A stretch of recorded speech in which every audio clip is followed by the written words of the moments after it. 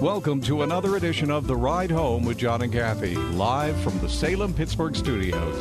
And now here are your hosts, John Hall and Kathy Emmons. Well, welcome. It is a blustery, cold Tuesday edition of The Ride Home. We are very happy that you're with us.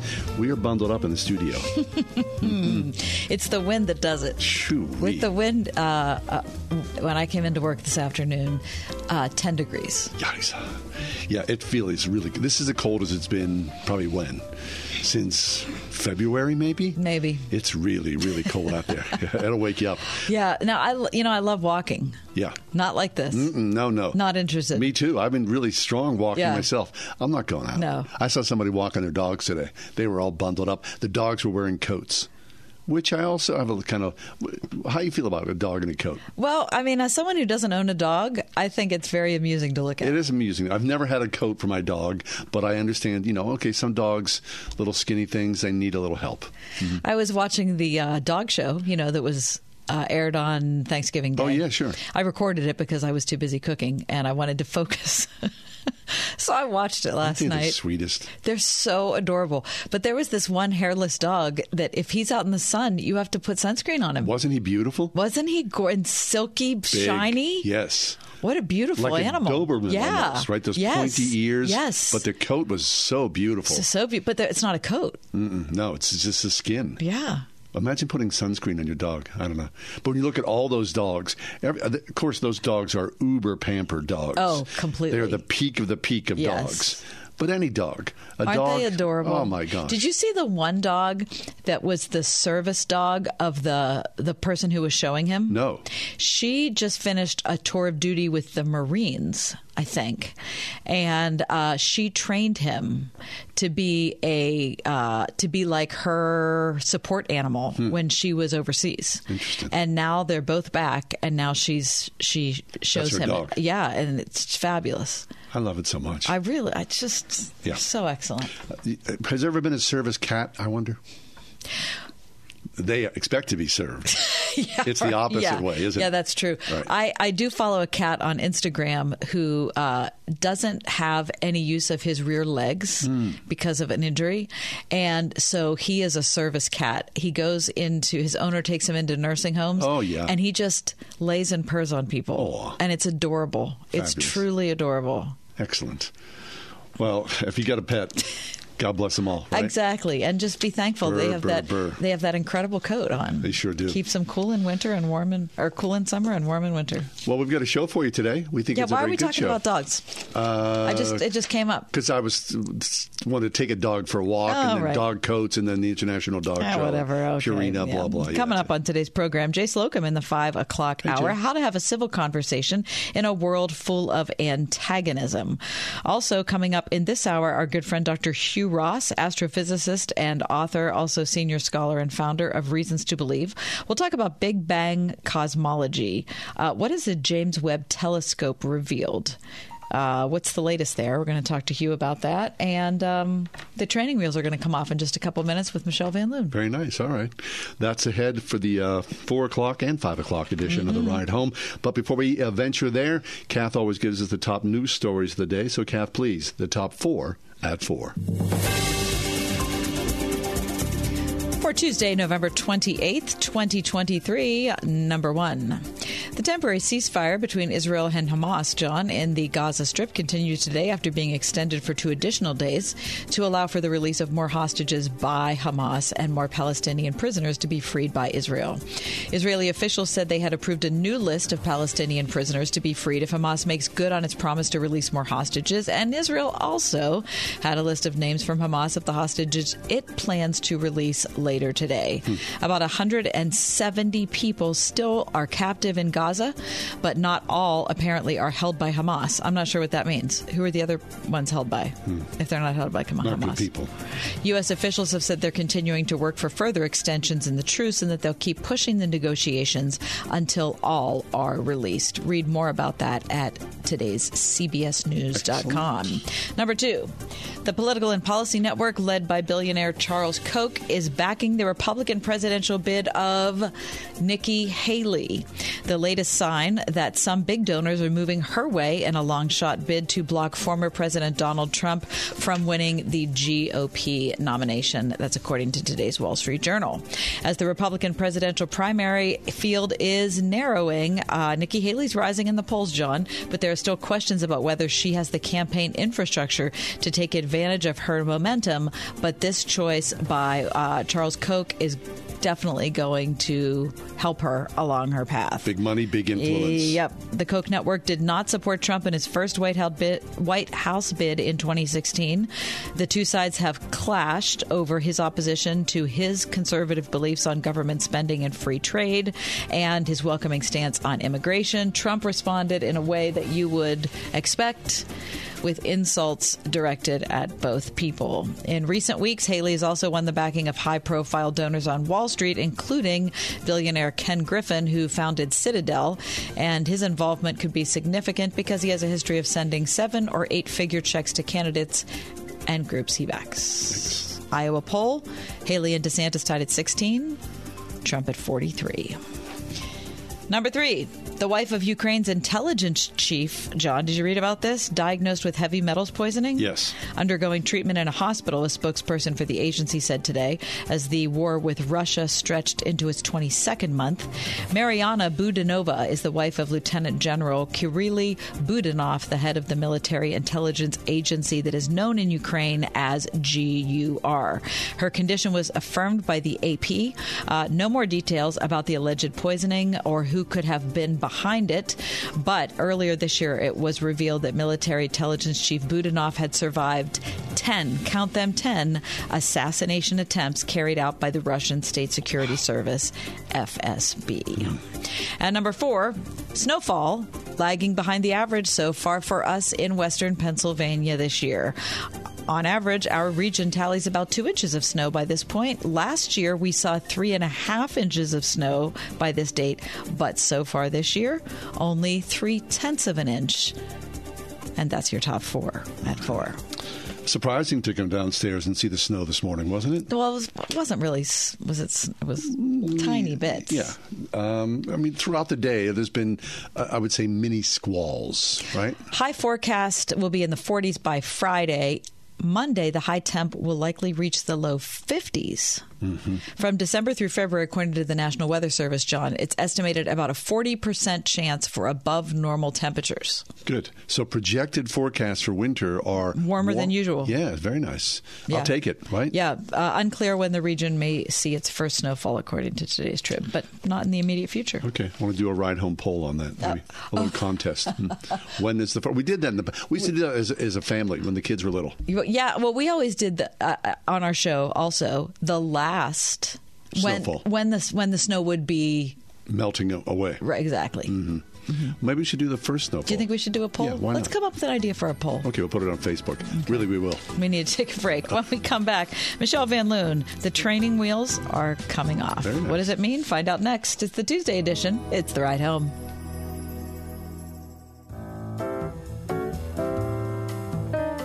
In the early days of your faith journey, you were one thing, right? Hey, surprised, excited, overwhelmed, all these different Curious. things. Yes. Right, ready to read a new thing, see a new thing. Right, you're dipping your toe. But then at some point, whether it's 6 months or 6 years, our next guest says the training wheels come off. Michelle Van Loon is with us. She's been a regular guest of our show over the many years, author of 6 books, including her most recent, Translating Your Past, Finding Meaning in Family Ancestry, Genetic Clues, and Generational Trauma. Michelle, welcome back. Hey, you guys. It's good to be with you. Michelle, the three of us have been a part of the Christian community for long enough that we have seen a lot of the kind of quick fix programmatic mentality or approach when it comes to spiritual growth. Like, hey, want to settle the question of where you're going to spend eternity? Just pray this short prayer, or, fill out this fill in the blank sheet, and you're going to go from 0 to 10 in your spiritual life in the next 30 days. Or it's kind of like the things you see on Instagram about fitness, right? Except for the last few decades, I think they've been, or at least many of them, have been concentrated in the spiritual formation or growth sector. It's true. That's a really, really good and appropriate connection, I think. Like we love the predictable, certain result kind of focus of things. I mean, we're Americans. We put stuff in the microwave. We press a button. Suddenly we have a big bowl of popcorn. But that is not necessarily a helpful or sustainable way to think about spiritual growth and formation. Yes. So, Michelle, in your own journey, you had, like all of us do, a little training wheel period. Talk about that, and what are those things that supported your faith early on? And here's the thing.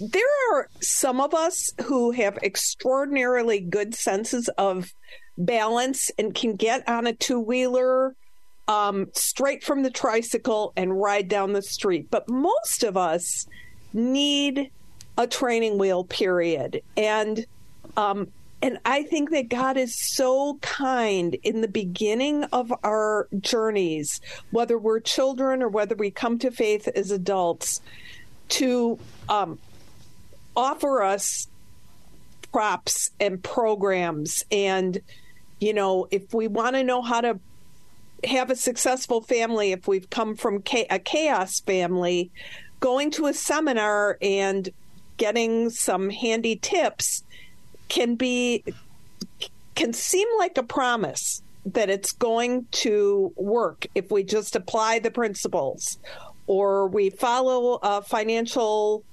plan that's meant to get us out of the debt that we've caused for ourselves, or we listen to many, many sermon series that have to do with our felt needs. And so after a while, those kinds of things, they're well-intentioned, they're helpful, but they can sometimes kind of imply that life actually is that simple, that you can boil it down to 7 steps or 5 points or fill in the blanks. And we all know, if we've lived for a while, that it hardly ever works that way. Did it work that way for you guys? No. Not in the least. Thank you for asking. There's a lot of wiggling going on. Yeah. Yeah, and I just get frustrated by that and maybe I err too much on the other side where I resist a program approach and could really gain something out of it.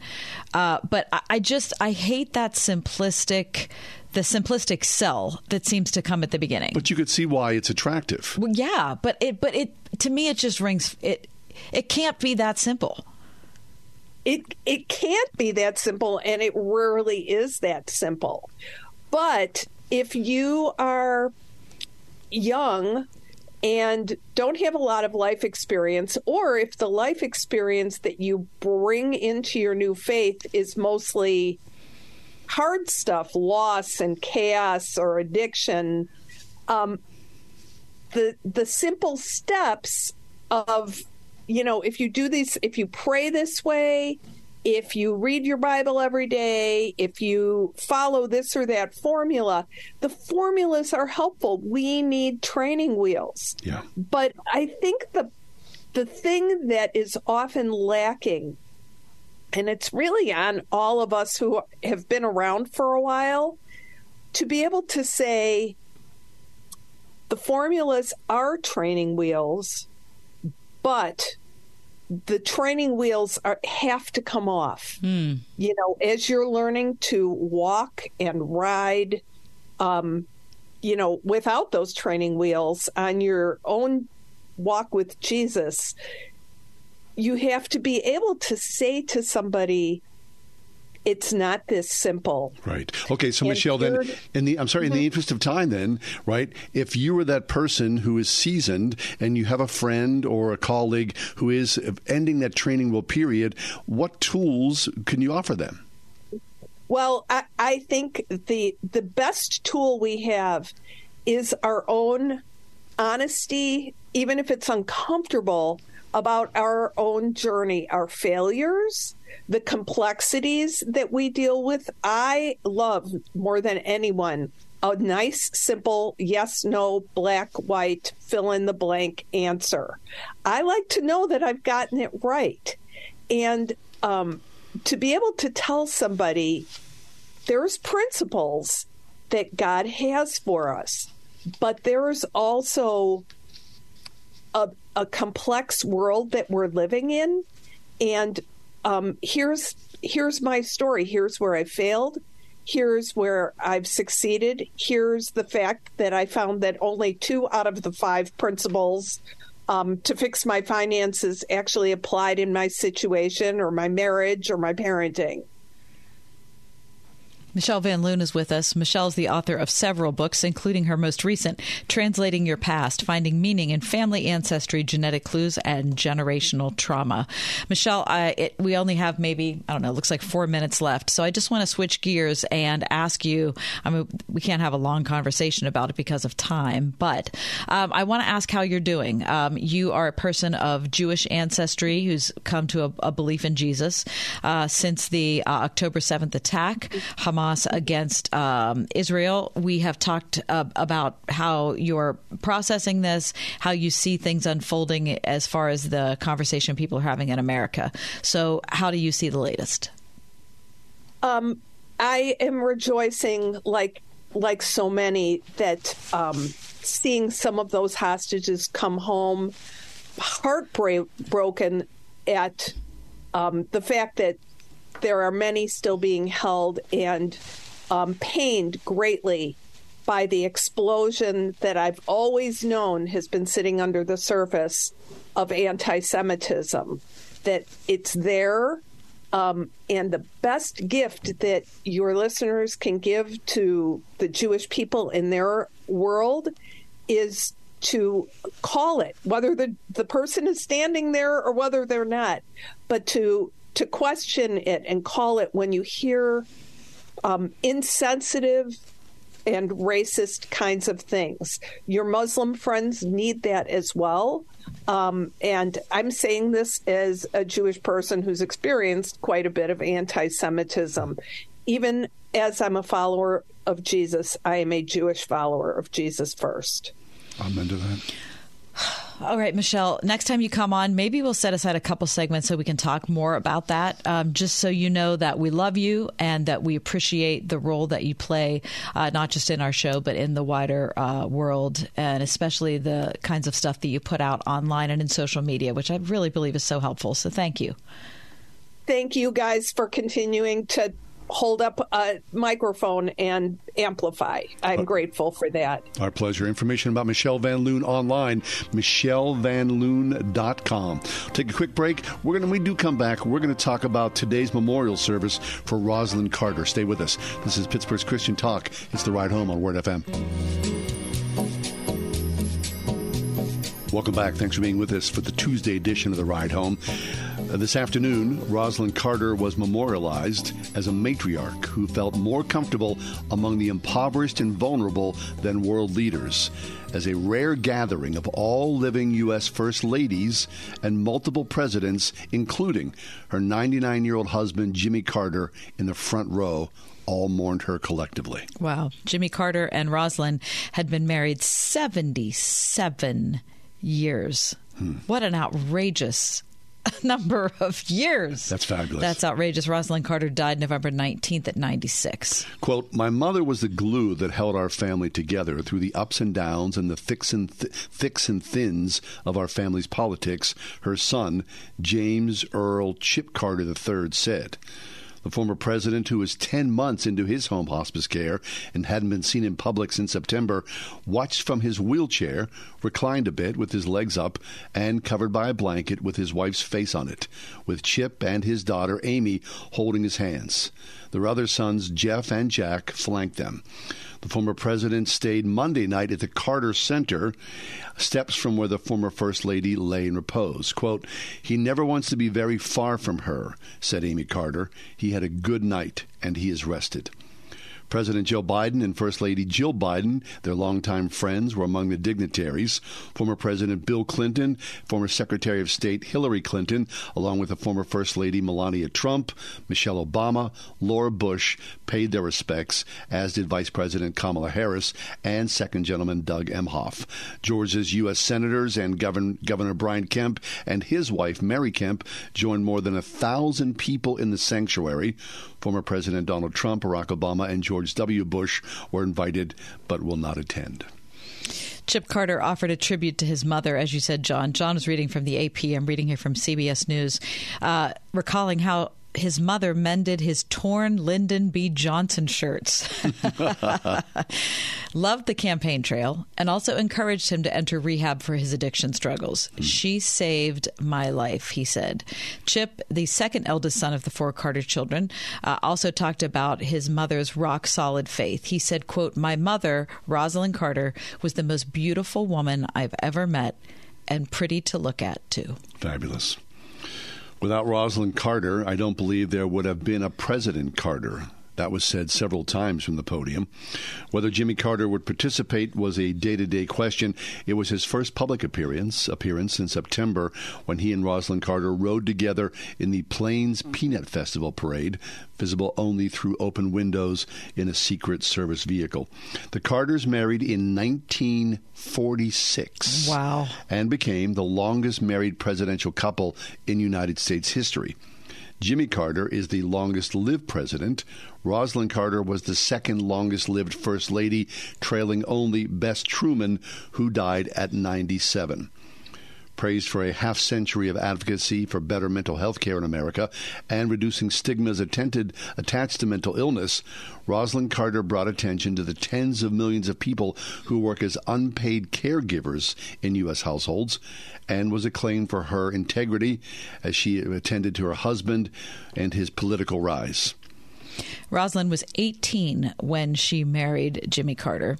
Journalist Judy Woodruff is quoted in this CBS article. She said, "What a love story. For 77 years, they adored each other and had much in common: intelligence, compassion, curiosity, courage, and apparently they could both be a little stubborn." She often said the most challenging time in their marriage was when they co-authored a book. Rosalind Carter is buried after a private ceremony, a graveside service, on a plot that the couple will share, visible from the front porch of the home that they built before Jimmy Carter first became a political campaign in 1962, where they have lived in that house and raised their family.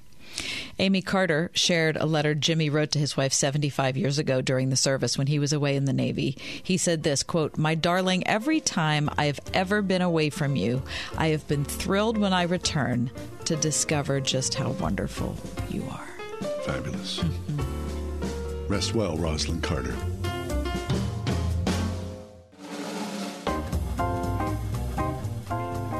To me, the James Webb Telescope is probably one of the greatest inventions in the history of mankind. And I don't say that lightly, because there's been a heck of a lot of great inventions. But when you see these images, when you see the images that the James Webb Telescope produces, and then the science behind it, I mean, I'm only looking at the pictures and going, wow, that sure is pretty. But the science behind it is a totally different story.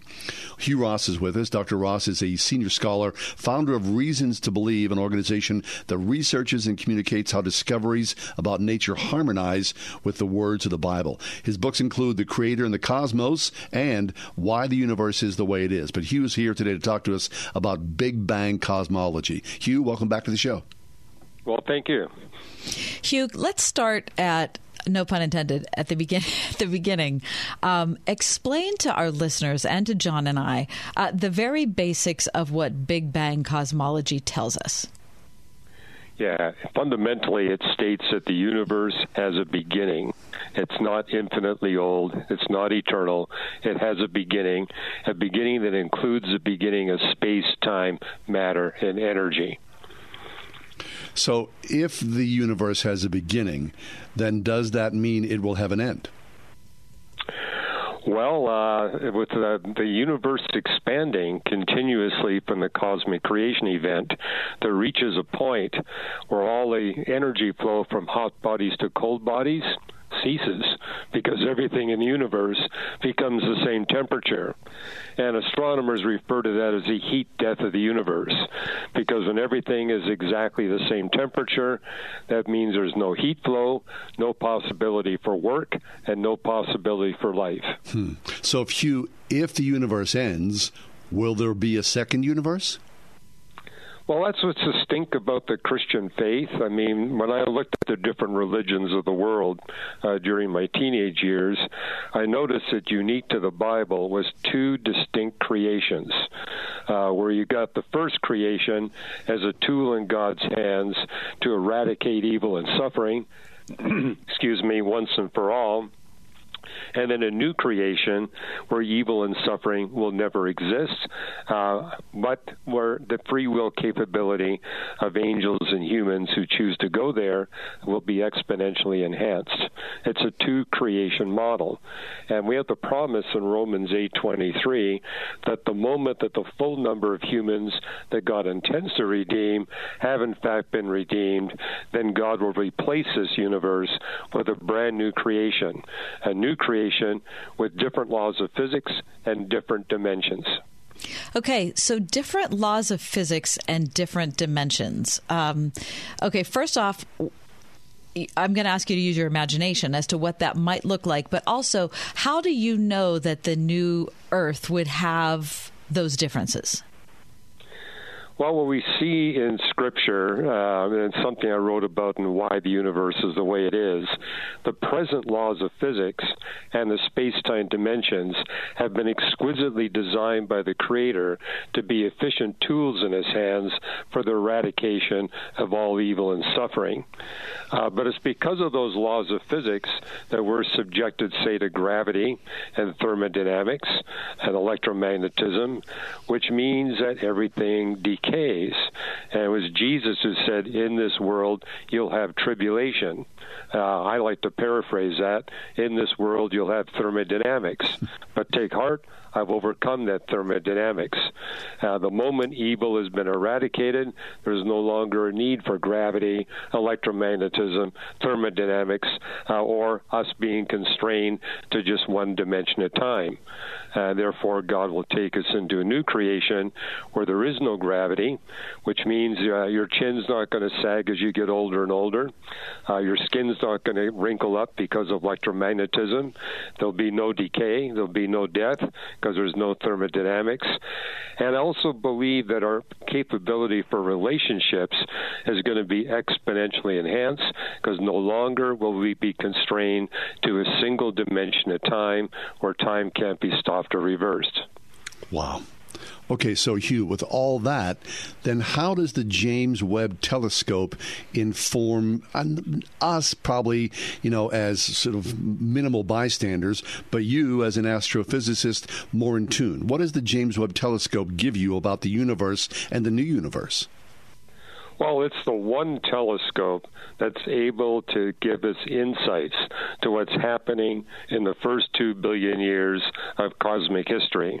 We got a good understanding what happens from 2 billion years to 14 billion years, but you have to look really far away to get insights into the first 2 billion years. And this is where the different Big Bang creation models differ from one another. And so, people think we have just one Big Bang model. We don't. We got about a dozen distinct Big Bang models.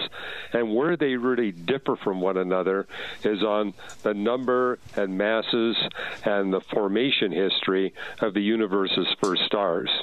And that's the mission of the James Webb Space Telescope, to give us insights into what the first stars look like and what the first galaxies look like, and therefore reveal to us which of the dozen Big Bang creation models is a correct description for the origin and history of the universe.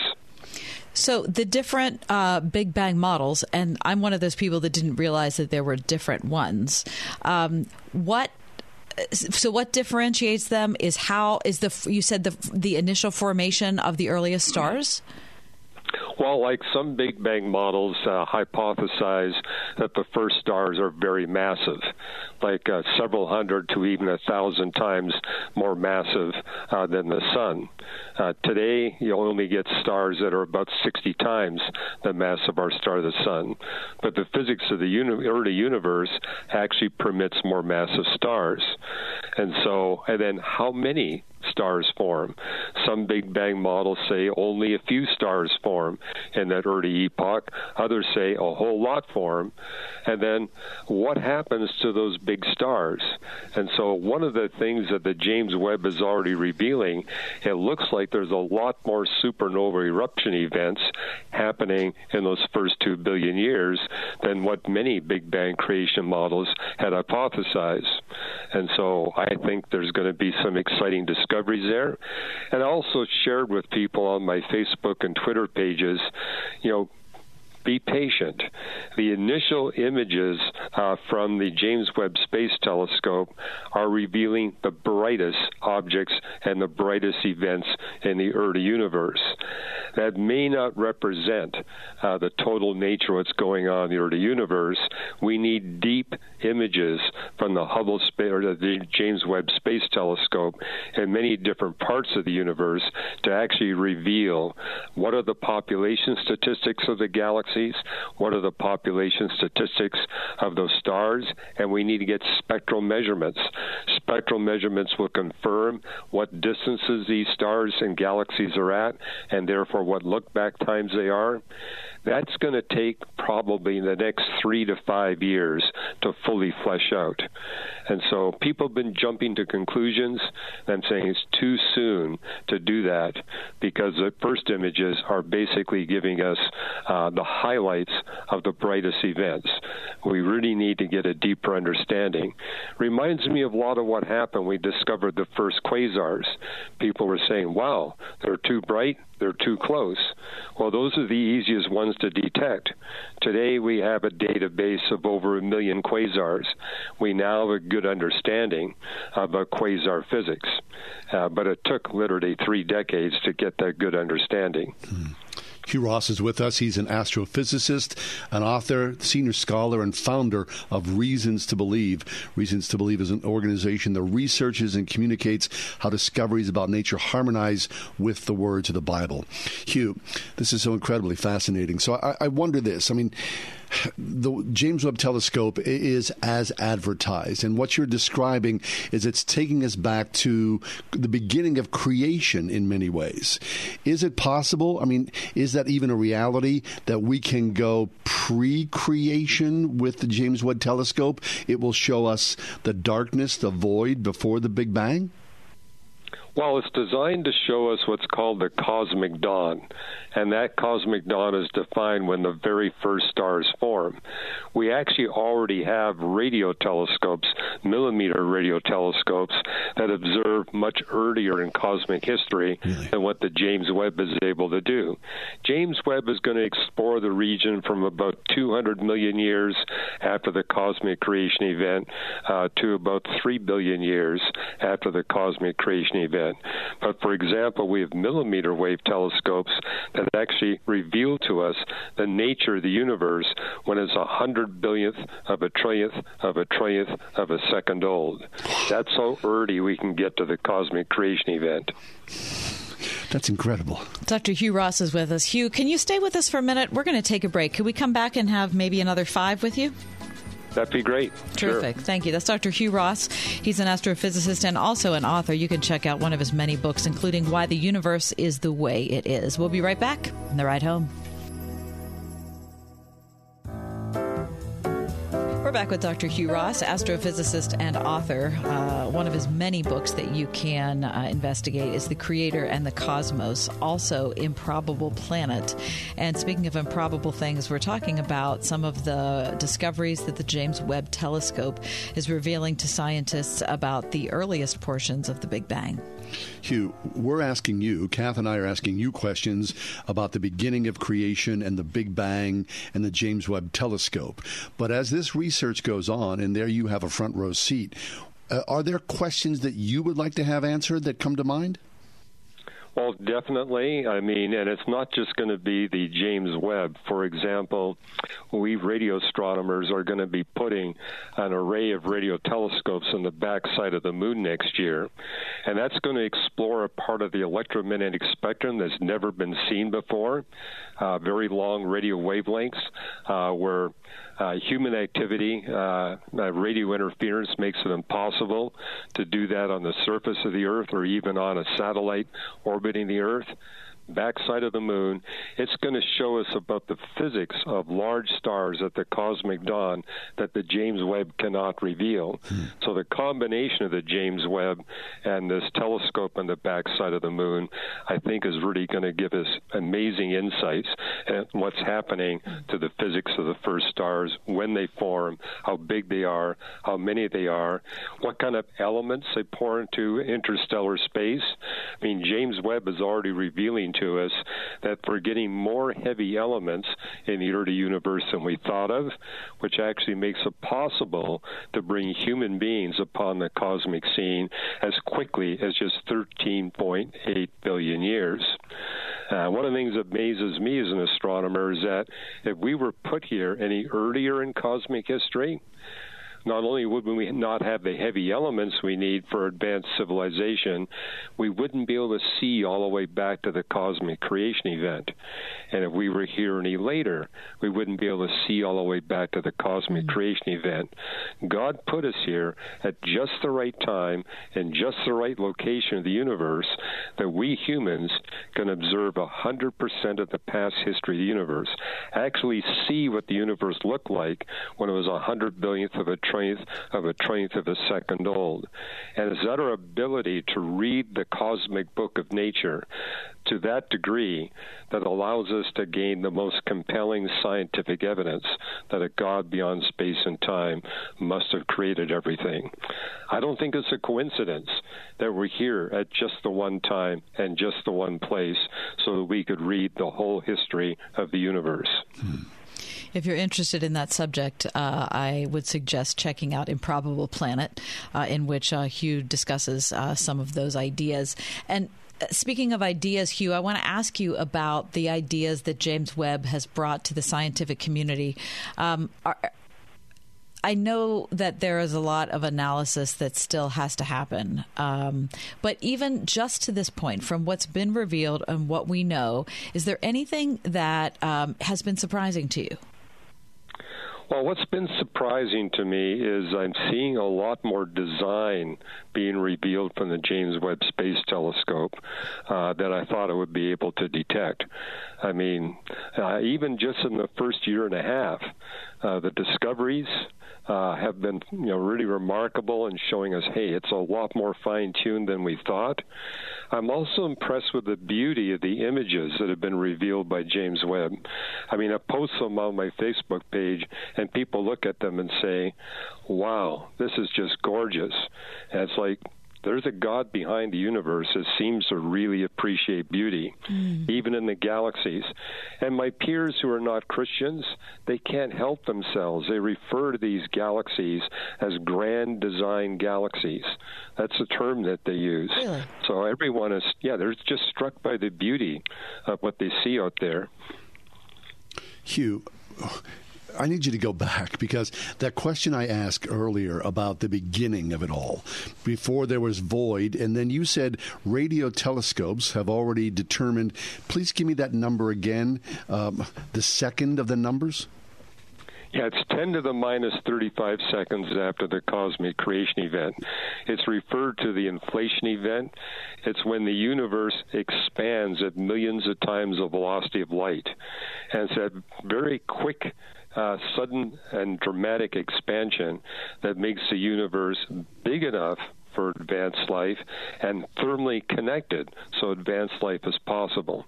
If it wasn't for that inflation event, there'd be no possibility for life anytime, anywhere. And it's our ability to look at the cosmic background radiation, the radiation left over from the cosmic creation event. That gives us a state of the universe when it's 380,000 years old. When we look at the polarization of that radiation left over from the cosmic creation event, event, it reveals the condition of the universe when it was just 100 billionth of a trillionth of a trillionth of a second old. And within a couple years, I think we're going to know exactly what kind of inflation brought the universe into its present condition. Is it just one constant governing it? Is it two or three constants? And when we find out, we're going to have even more evidence for the design of the universe that makes our existence possible. So when scientists look at that inflation event, pre and post, is it undeniable? Can you say this is God in motion? However you want to define that, whether you're a believer or not. Well, what we can prove, and this is in my book, The Creator and the Cosmos, the 4th edition, we can prove that a cosmic inflation event definitely happened. We can also prove it's absolutely essential in order to have physical life in the universe. What we don't know yet is exactly what kind of inflation is responsible for bringing the universe into its present condition. So I'm looking forward to that. I've got friends at the South Pole. There's a radio telescope at the South Pole that's geared up to answer that question. Hugh, we only have a minute or so left, but one of the things I appreciate most about you is not just your scientific understanding, but the fact that you are a deep thinker in all realms. And so I guess I want to ask for, in light of all of this and all of the work and reading that you have done, we're in the middle of 2 major wars on our tiny, improbable planet. And there's an incredible amount of suffering. What are your thoughts? Well, neither war makes any rational sense. It's not to the benefit of Putin to launch a war against Ukraine. It's counter to his best interests. I could say the same thing for Hamas's attack on Israel. And it just reminds me, we do not wrestle with flesh and blood. We wrestle with supernatural powers. There are angelic beings there. The only way I can explain why politics doesn't make sense, why we see all these senseless wars that are counter to the best interests of even the people who start them, is that it's not just flesh and blood. It's not just humans fighting one another. There's a spiritual battle going on. And this, I think, will help us to pray. I mean, just praying for the human aspect isn't going to solve the problem. We're in a spiritual battle, and it's a battle over people's souls, and we're going to win the battle by changing people's hearts one person at a time. Hugh, our deep respect.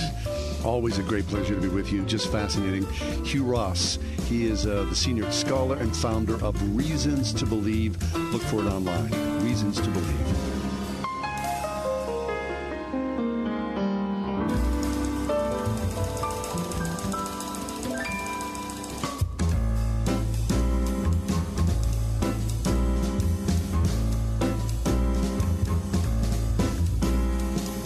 Welcome to another edition of The Ride Home with John and Kathy, live from the Salem Pittsburgh studios. And now here are your hosts, John Hall and Kathy Emmons. Hey, good afternoon, and welcome to the 5 o'clock hour of the Tuesday edition of a very cold ride home. Brr. I am telling you what, winter is upon us. Yeah, winter has definitely arrived. Do you have heated seats for your ride home? I do not. Thank you for asking. Yeah, I do have heated seats. Yeah.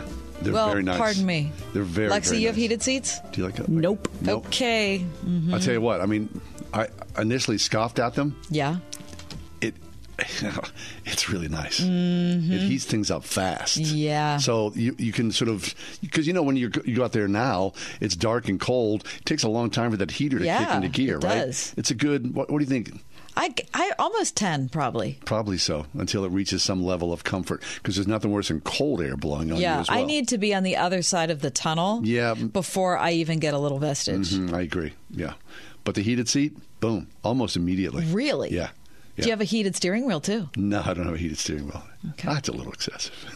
Oh, all of a sudden, it's whatever is beyond yours is what's excessive, right? Although you do see it and kind of go, really? Okay. Does is your seat also a cooling seat in the summer? No, it's not. Believe me, I'm not at that stratosphere. There's no way. No. Okay. Pretty basic here, Kath. Okay? That's interesting. It's a It's a Honda. Mm-hmm. So it's not like, I'm driving around in a Mercedes or anything like that. Okay, I'm just checking. The heck? Anyway, coming up on in the 5 o'clock hour today, we're going to be talking about what it is that you think you know when you're age 33, and then what you think you know maybe when you're 69. There's a big gap there, isn't there? Yeah, I mean, 33, you kind of, you should have your act together, right? Yeah, so you and I have been 39. Lexi has not yet been, or 33. Lexi's not yet been 33. Mm-hmm, no. None of us have been 69. Mm-hmm. Nope, although I'm closing in on that. Nothing. So, I don't know. It'd be kind of an interesting conversation. All right, good. That's coming up in this hour. Wisdom at the 540 section. Okay, listen, really good news today. For the past 2 weeks, you've followed this story at all, there have been 41 workers trapped in a tunnel in India, underground. 41 people. Now, remember the Q Creek mine disaster? Sure.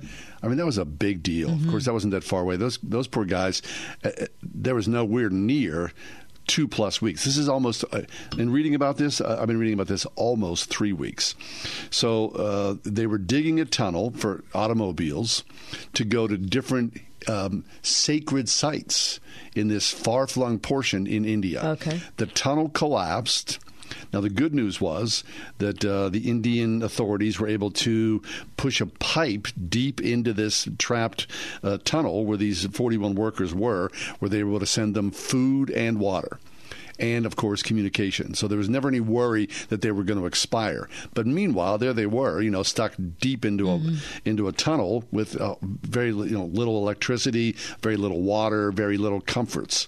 But today, the first miner, and then quickly all 41 walked out of that tunnel. That's incredible. It is. Over close to 3 weeks, the workers were pulled out through a passage made of welded pipes, which rescuers previously pushed through the dirt and the rocks. As the first person came out, a wreath was laid around his neck as a welcome. Mm. These were all generally migrant workers at this tunnel. And so these were low-wage workers working for not a whole lot of cash, but doing good work. Safety experts say the quality, we have OSHA here in this country. So every work site is controlled by the federal government. You must follow this, you must follow that. Of course, in a lot of places in this world, the construction tends to be shoddy. I guess it's fair to say that. Shoddy, not up to standards, and not controlled by one governing body. Mm-hmm. Which is why events like this happen. Right. So really incredible news. 41 workers were rescued today in rural India. Which I cannot imagine how happy you would be to see the light of day. Yep. The drill that they were using, this gigantic drill, broke on Friday of last week. So they were digging by hand these last several days. They knew they were close. But could you imagine? Hundreds and hundreds of people were digging with shovels and picks to finally get these guys out. Wow. Yeah. It's an incredible story. Yep. We need to step away, but when we come back, the Reverend Jay Slocum's going to be waiting for us. How to have a civil conversation, John, in a world of antagonism. It's what we strive for every day on the ride home. We'll see how we're doing. Stay with us.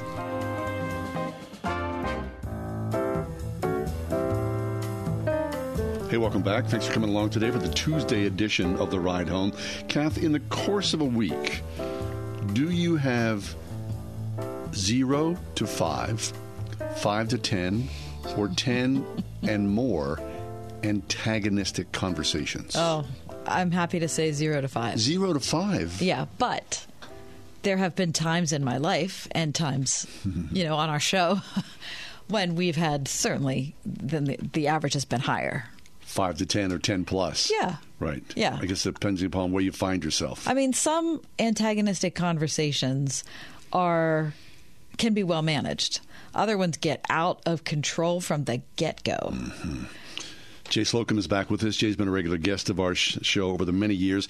Jay is the rector at St. Thomas Anglican Church in Gibsonia, here today to talk to us about how to have a civil conversation in a world full of antagonism. Jay, this is an excellent topic. Thanks for being with us. John and Kathy, it is great to be with you on this wintry day in Pittsburgh. So antagonism, that can heat things up pretty quick. Yeah, a lot of pastors are used to being people who think a lot and engage ideas a lot.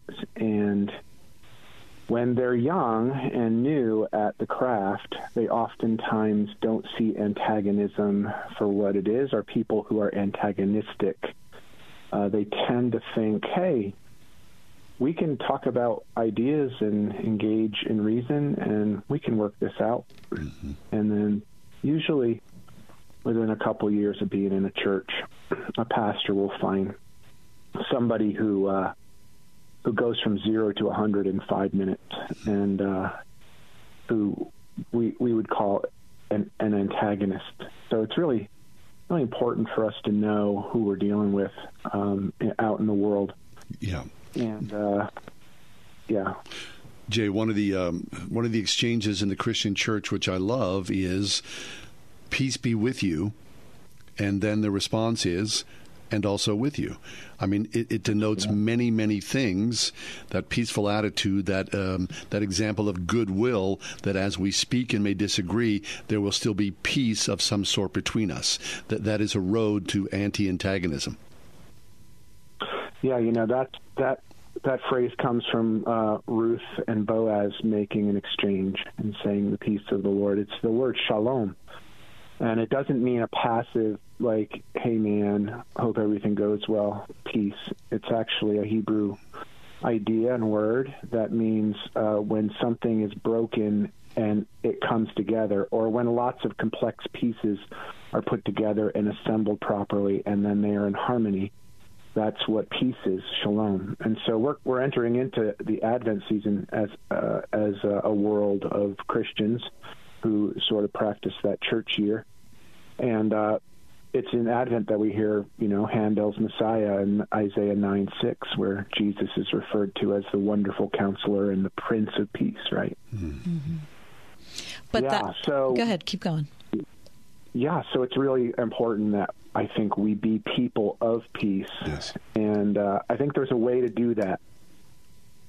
That's the question that I was just going to interrupt you with, which is, I know that we're supposed to be people of peace, and I want to be a person of peace. But sometimes sometimes I feel like my peaceful attitude is just kind of skimming the surface and kind of making sure everything looks okay, because I'm hesitant to get into a deeper conversation that would be harder but would probably produce a lasting peace. Yeah. So let me tell you how I work this out. So I probably married 60 couples in my tenure, and one of the things I do with couples who are engaged is I do premarital counsel with them. We talk about conflict and conflict engagement and conflict resolution. And what I do is I do something called the conflict pyramid. Think of it as a mountain. It's hard to describe it on the radio because, usually I'm at a whiteboard drawing a picture of a pyramid with 5 different, tiers to it. Picture a mountain, and at the bottom of the mountain, it's lovely and green. It's where the water settles. There's a lake. It's where you build your village, and it's where life happens, and it's fairly stable. And I tell couples that's the place where you need to live most of your life, and that's the place of disagreement and argument.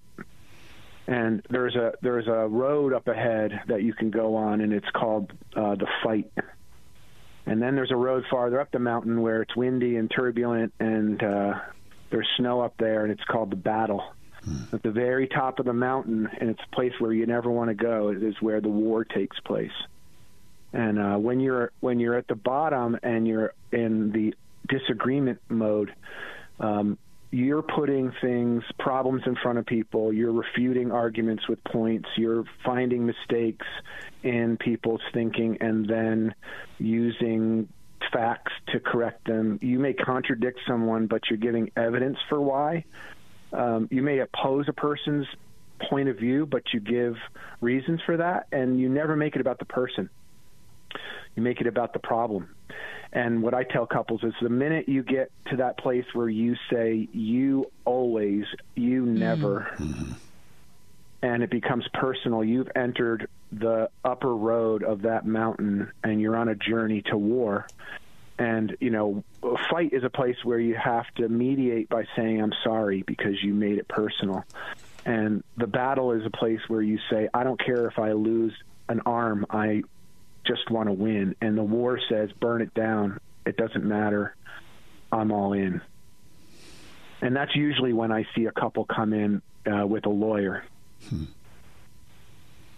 And that is the mountain of conflict. And Kathy, I think the reason why you may be hesitant is because you may not know who you're encountering. Yeah. You may be encountering a person who's used to living in the upper road of the mountain and the mid region where they live in fight and battle, or you may be dealing with somebody who, everybody is an enemy or a friend, and it's black and white, and there's no middle ground, and that's a dangerous place. And that's who we find in our churches who, are the gossips or the slanderers or the people who ambush you or the people who spread, the thread that devastates a person's life. It's the bully in school, right? Yes. So, Jay, as Advent is just underway, is there a diagram, a path forward, a map for Peace Be With You? Yeah, John, I think that we're living in an age of incivility, and our political leaders and the algorithms on our social media outlets are driving us into camps where we are really not living down at the bottom of the mountain. We're not living in a place where we're listening to other people's ideas and we're making good, sound arguments, or we're having disagreements where we just heard a person say something and then we said, I hear what you say and I don't agree. Here's what I think. Instead, I'm witnessing our culture being in a very dangerous place where people are saying horrendous things about one another publicly in debate, in editorials, at microphones, at radio stations and television stations all across the world. And that it's a bad route to take. It is a bad route to take. But the things that we hear are things that were already being thought of a long time before they came out of somebody's mouth. But now they're just unhinged. Yeah, they're unhinged. Well, this isn't new either. If you look at the founding of our country and you look at the battle between Hamilton and Jefferson, they were writing under anonymous names so that they could slander one another and take each other apart. And I believe in free speech. I think that people should have a right to say what they need to say, and I don't think we should muzzle people. Right. But this isn't the first time in our history as a country that we've seen this level of vitriol coming out of people's mouths. It's not what people who follow the Prince of Peace ought to do. We ought not to be tearing people down and slandering their character and focusing on, a person's person rather than the ideas that they represent. Yeah. And that's hard, It's almost impossible, Jay. I mean, I was reading the other day about, world politics, certainly on the American stage. People were saying, well, what Hamas did in early October, that's not even ISIS. That's beyond ISIS, which we've gone beyond something that we all, beheadings are horrific. Now we've gone beyond beheadings and what that portends for the state of the world as far as violence. I mean, so how do you give peace be with you when children are being brutalized like this? Whether it's Israeli children or Palestinian children. I mean, everyone's got an opinion, but there's no solution. Well, I think that there's justified anger at evil.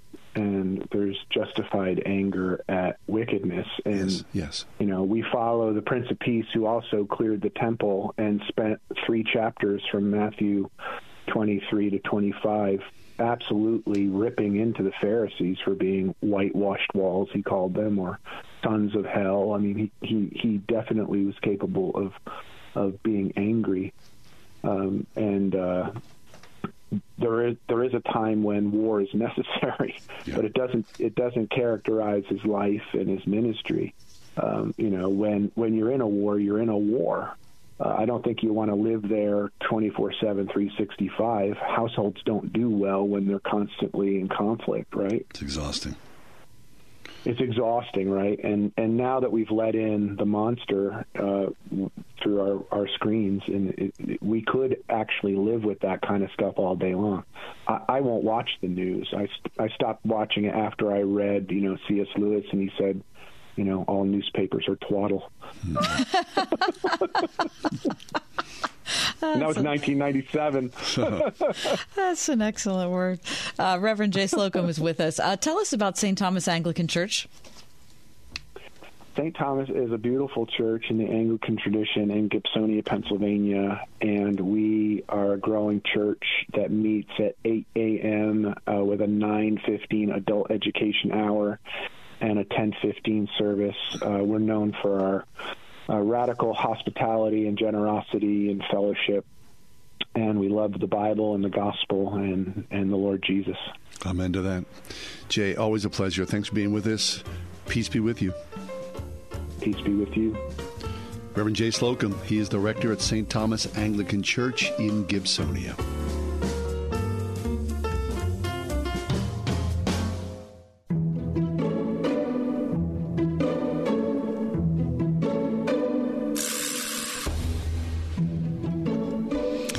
Does this make sense? Does what make sense? Dropping in. So you don't call. You just drop by. You just knock on somebody's door and you're there. Yeah. I'm not going to text and say I'm on my way.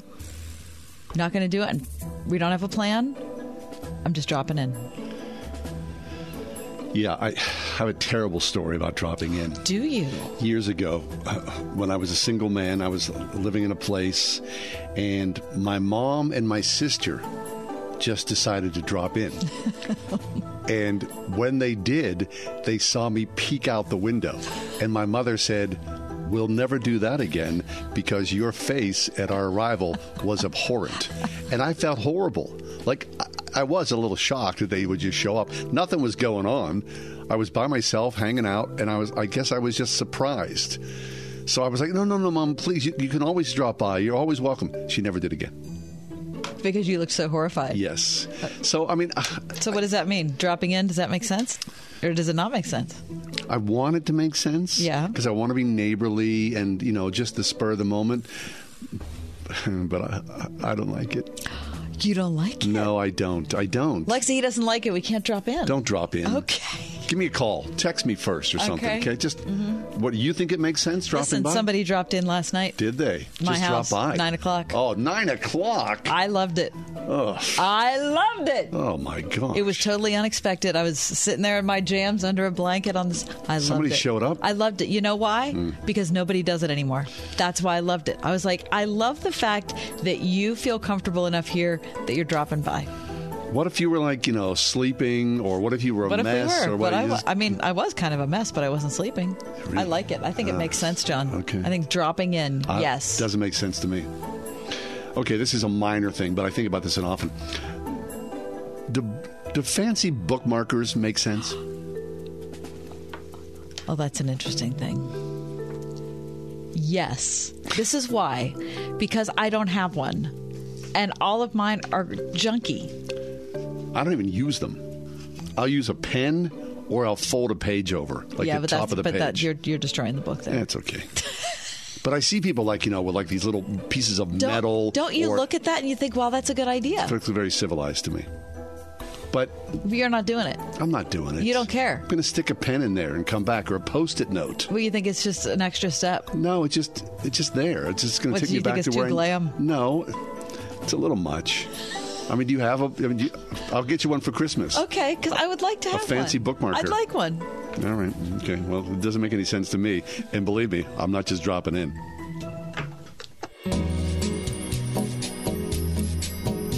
A couple of months ago, New Cane Light in our neighborhood installed new streetlights. And at the time, I really didn't think anything of it, up until maybe 2 weeks or so ago when I was taking the dog for a walk at dusk, which is, I would say, post-dusk. But it was, later in the day. And what I discovered was the reflection of these new streetlights confounded me at first, because as I was walking on this wet street, was overhead, the light shone down, and I thought initially, as I walked toward this streak of gold in the street, was that somehow, somewhere, someone had inadvertently dumped buckets of saffron, because there was a golden glow to the street. But then as I walked closer and then walked through the golden saffron, I realized it was an overhead light. And I thought, is this just the time of the day, or is it the street light themselves? But what I've discovered is, no matter the time of day or the evening, the reflection of the light is golden. And I find myself walking through these golden paths as I take the dog on a walk each night. And the reflection says there is just enough light, and especially in the golden light, it is a reminder to keep going. And to me, that was the really good news of these past few weeks. The world seems dark. There's much despair.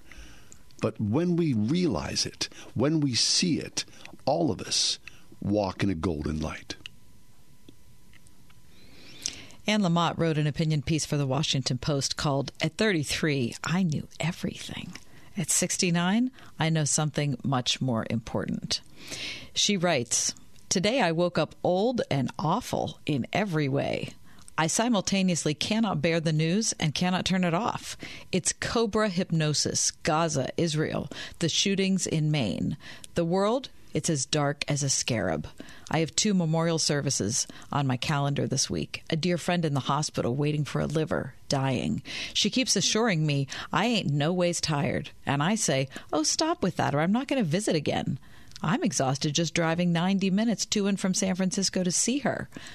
My body hurt quite a lot when I got out of bed this morning, and I limped around like Granny Clampett for the first hour until it unseized. Worse, my mind hurt. My heart hurt, and I hated almost everyone except my husband, my grandson, and one of the dogs. I don't think," she writes, "I could have borne up under all this 20 years ago when I thought I knew so much about life. That was not nearly as much as I knew at 33, which is when we know more than we ever will again. But age," she writes, "has given me the ability to hang out without predicting how things will sort out this time and ever." So what do you know at 33 as opposed to what you know at 69? Well, Anne Lamott writes in the Washington Post that it's the fact that there is light, like you were just saying, that she takes her life truth from looking at a particular artist, Albert Bierstadt, and his use of light in painting. And she goes on to say that there are lots of things in life that she has recognized that she doesn't know. She told the story of she and her siblings panicking when her mother was descending into Alzheimer's, and they were talking to a nurse and saying, how are we supposed to do this? How are we supposed to do that? How are, all the things that they were, freaking out about. And then they said, we don't know what we're doing. And the nurse said, of course, how could you? And she said, this literally had not crossed our minds. We just thought we were incompetent. In the shadow of the mountain of our mother's decline, we hardly knew where to begin. So we started where we were, in the not knowing. So when I was younger, I didn't know. But I thought in my youth that I would reach a stage in my life that I would know and all would be well. What, you'd figure it out? Yeah. That, when I was 12, I thought 30-year-olds had it all together. I distinctly remember being 30 and being humbled and a little brutalized living in New York City. And I didn't know. So I thought, oh, my parents, they must know at 60. But I've been 60. And at 60, I still don't know. So is the equation then, no matter how competent or secure that you feel about things, because there are flashes of that, thank goodness, that for most of us, life is just sliding through with, I don't know. I don't know. I don't know. I mean, there are some things we do know. Oh, we know. But I think that there are fewer things than I thought there were when I was 33. Yeah. I thought that I would have a surety, a certainty. Yeah. A sense of, if not peace, at least control. That I had some control of things. I remember Tim Keller being on the show and him saying, I thought that when I got sick like this, I would feel older. Yeah, I thought I'd feel like an old man. But instead, I feel like a young guy who's sick instead of being an old guy who's sick. I think that's one of the things about age, that age, no matter how old you are, and of course, I'm not 80 yet. I hope to be someday. But I think it's true of every age you're in that most people feel like they're 20 or 30 something. Yeah. That's the mystery of age. Right. I know. Right? If you talk to old people, they'd still I'm still thinking like I was when I was 20 or 30 years of age. And that's really good news, that your mind is fresh, even though the body is beaten. Yeah. They also, I've also heard experts say that we view ourselves, no matter how old we are, as we viewed ourselves when we were in 8th grade. I remember being in 7th grade. I remember this very clearly. And my 7th grade teacher, Ms. Hill, said, as you are right now, pretty much you will be most of your life. And I thought to myself, oh, that's good, because I like myself. So is that true? How old are you in 7th grade? 13? Yeah, probably. So you become fully conscious, fully formed in that area. So not fully, but, 80% of your thing. Are you 80% of your thing? Well, I remember it like it was yesterday. Yeah. Ms. Hill said that out loud, and I was like, oh, a little light bulb went off. Oh, okay, good. Could be worse, I guess. I don't know. I feel like at 33, I had very established ideas about a lot of things. I didn't. You didn't? No. At 33, I was still unmarried. At 33, I was giving up on New York City, and I was beaten and a little humiliated. Really? Mm-hmm. That it hadn't gone like I had dreamed and had certainty that it would go. My tail was between my legs in a way. My pride had been burst. But I had a better second act from that because of what I had gone through. There. You didn't realize what that had turned you into? No. And I came back from New York, I was like, oh, this sure looks a heck of a lot easier in Pittsburgh than it does in New York City. And a whole heck of a lot better. Yeah. There was a flourishing after that fact. Yeah. But you couldn't have told me that as I was driving my U-Haul out of Midtown Manhattan. I felt like a loser. And that was towards the end of the 33s. What were you so certain of at 33? Are you still... Particularly politics. I was very political at 33. Very much so. Well, that's changed. Yeah.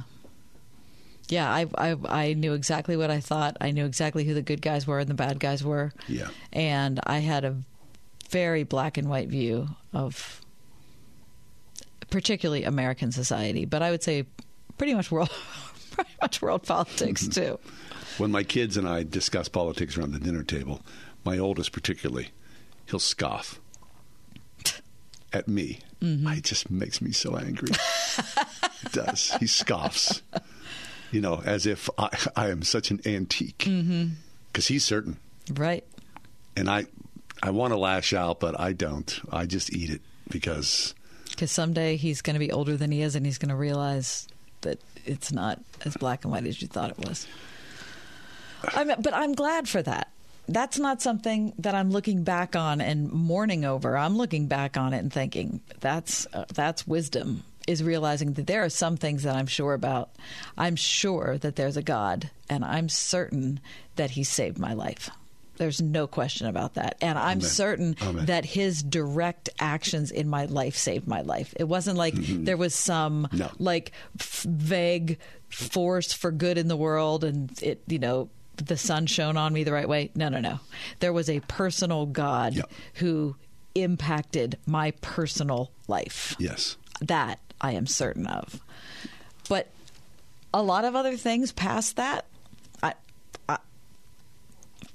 I don't know. I'm just not who I was. What I'm hungry for, and I think what we are lacking as a society, is that we have warehoused our elderly. And so few of us have good relations with wisdom of those who have gone before us that we can feed upon. We need that. We need that other perspective.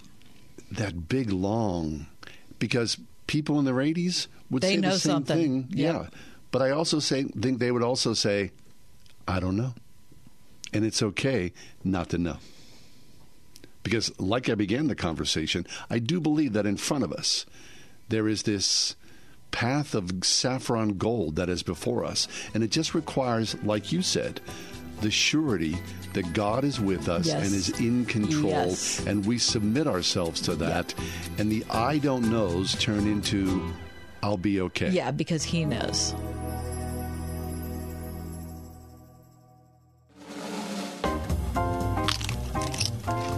Oh, gosh. That is... Honestly, that's so annoying. The noise of someone chomping on chips can be irritating. You think? Especially if it's directly in your ear. Right. So I'm just eating myself a bag of Doritos. Mm-hmm. So, and if you hear me, on the radio, or if you're on a voice chat or a Zoom call, man, that is super annoying. Well, here's the weird story. Doritos has created Doritos Silent.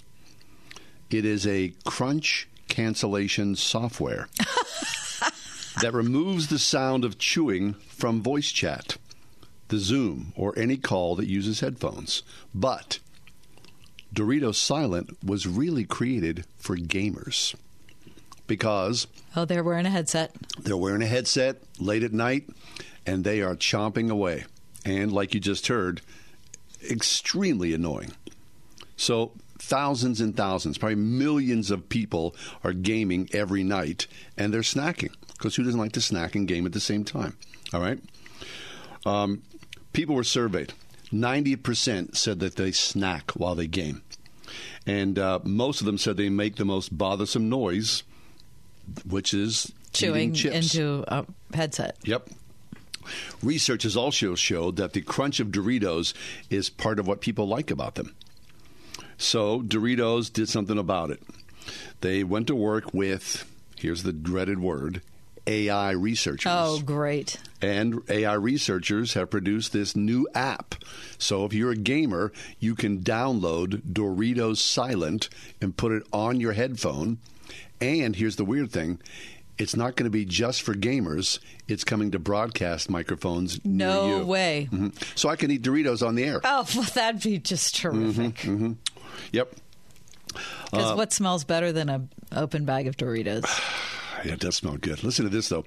In 2018, Doritos claimed that they were developing a, quote, chip for women, which was intended to be a low-crunch alternative with reduced orange finger dust.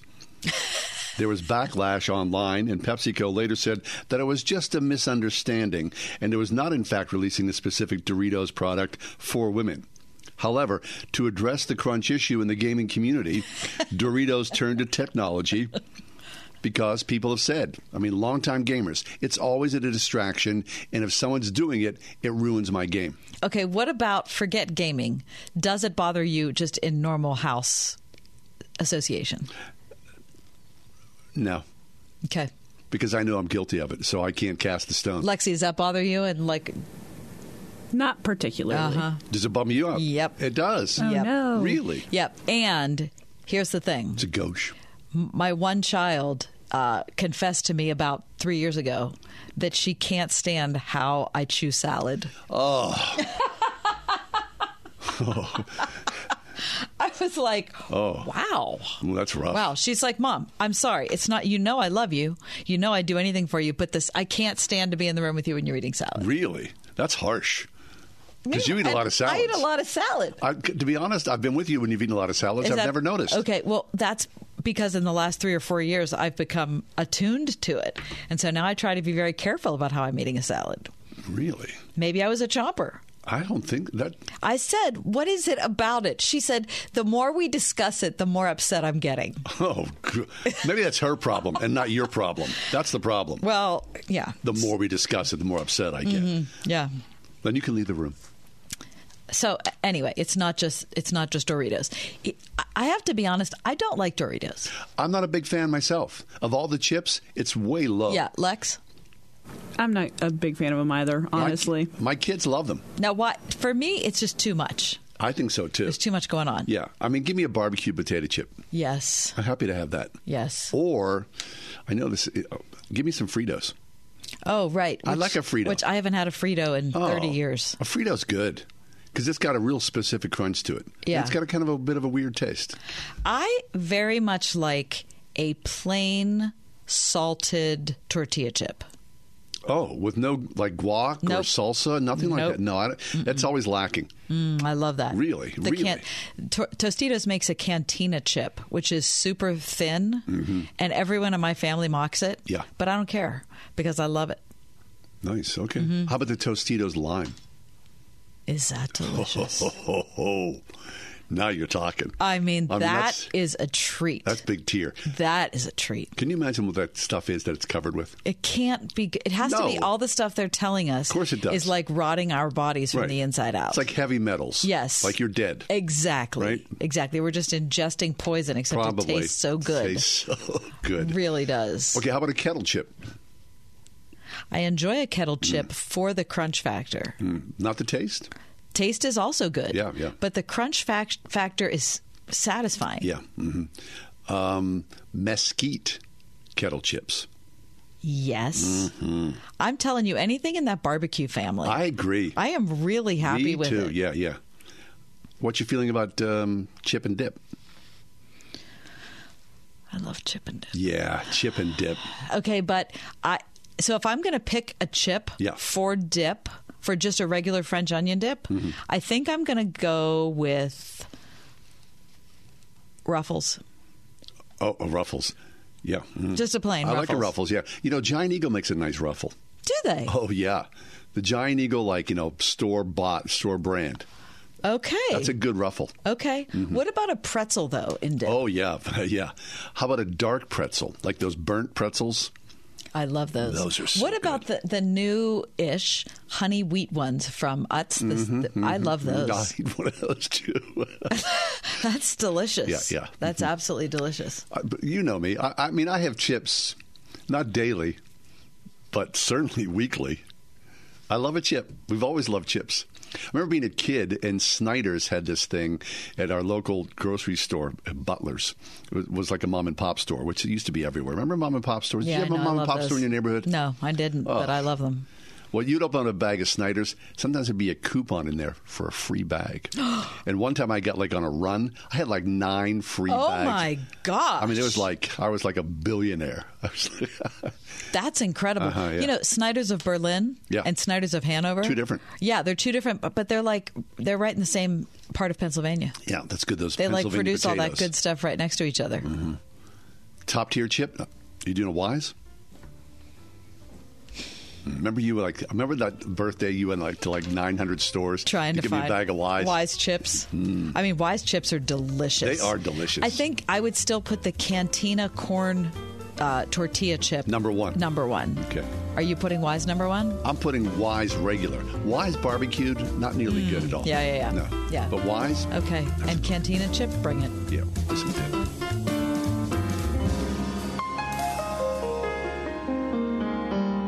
The Ride Home with John and Kathy, a production of Salem Media Group.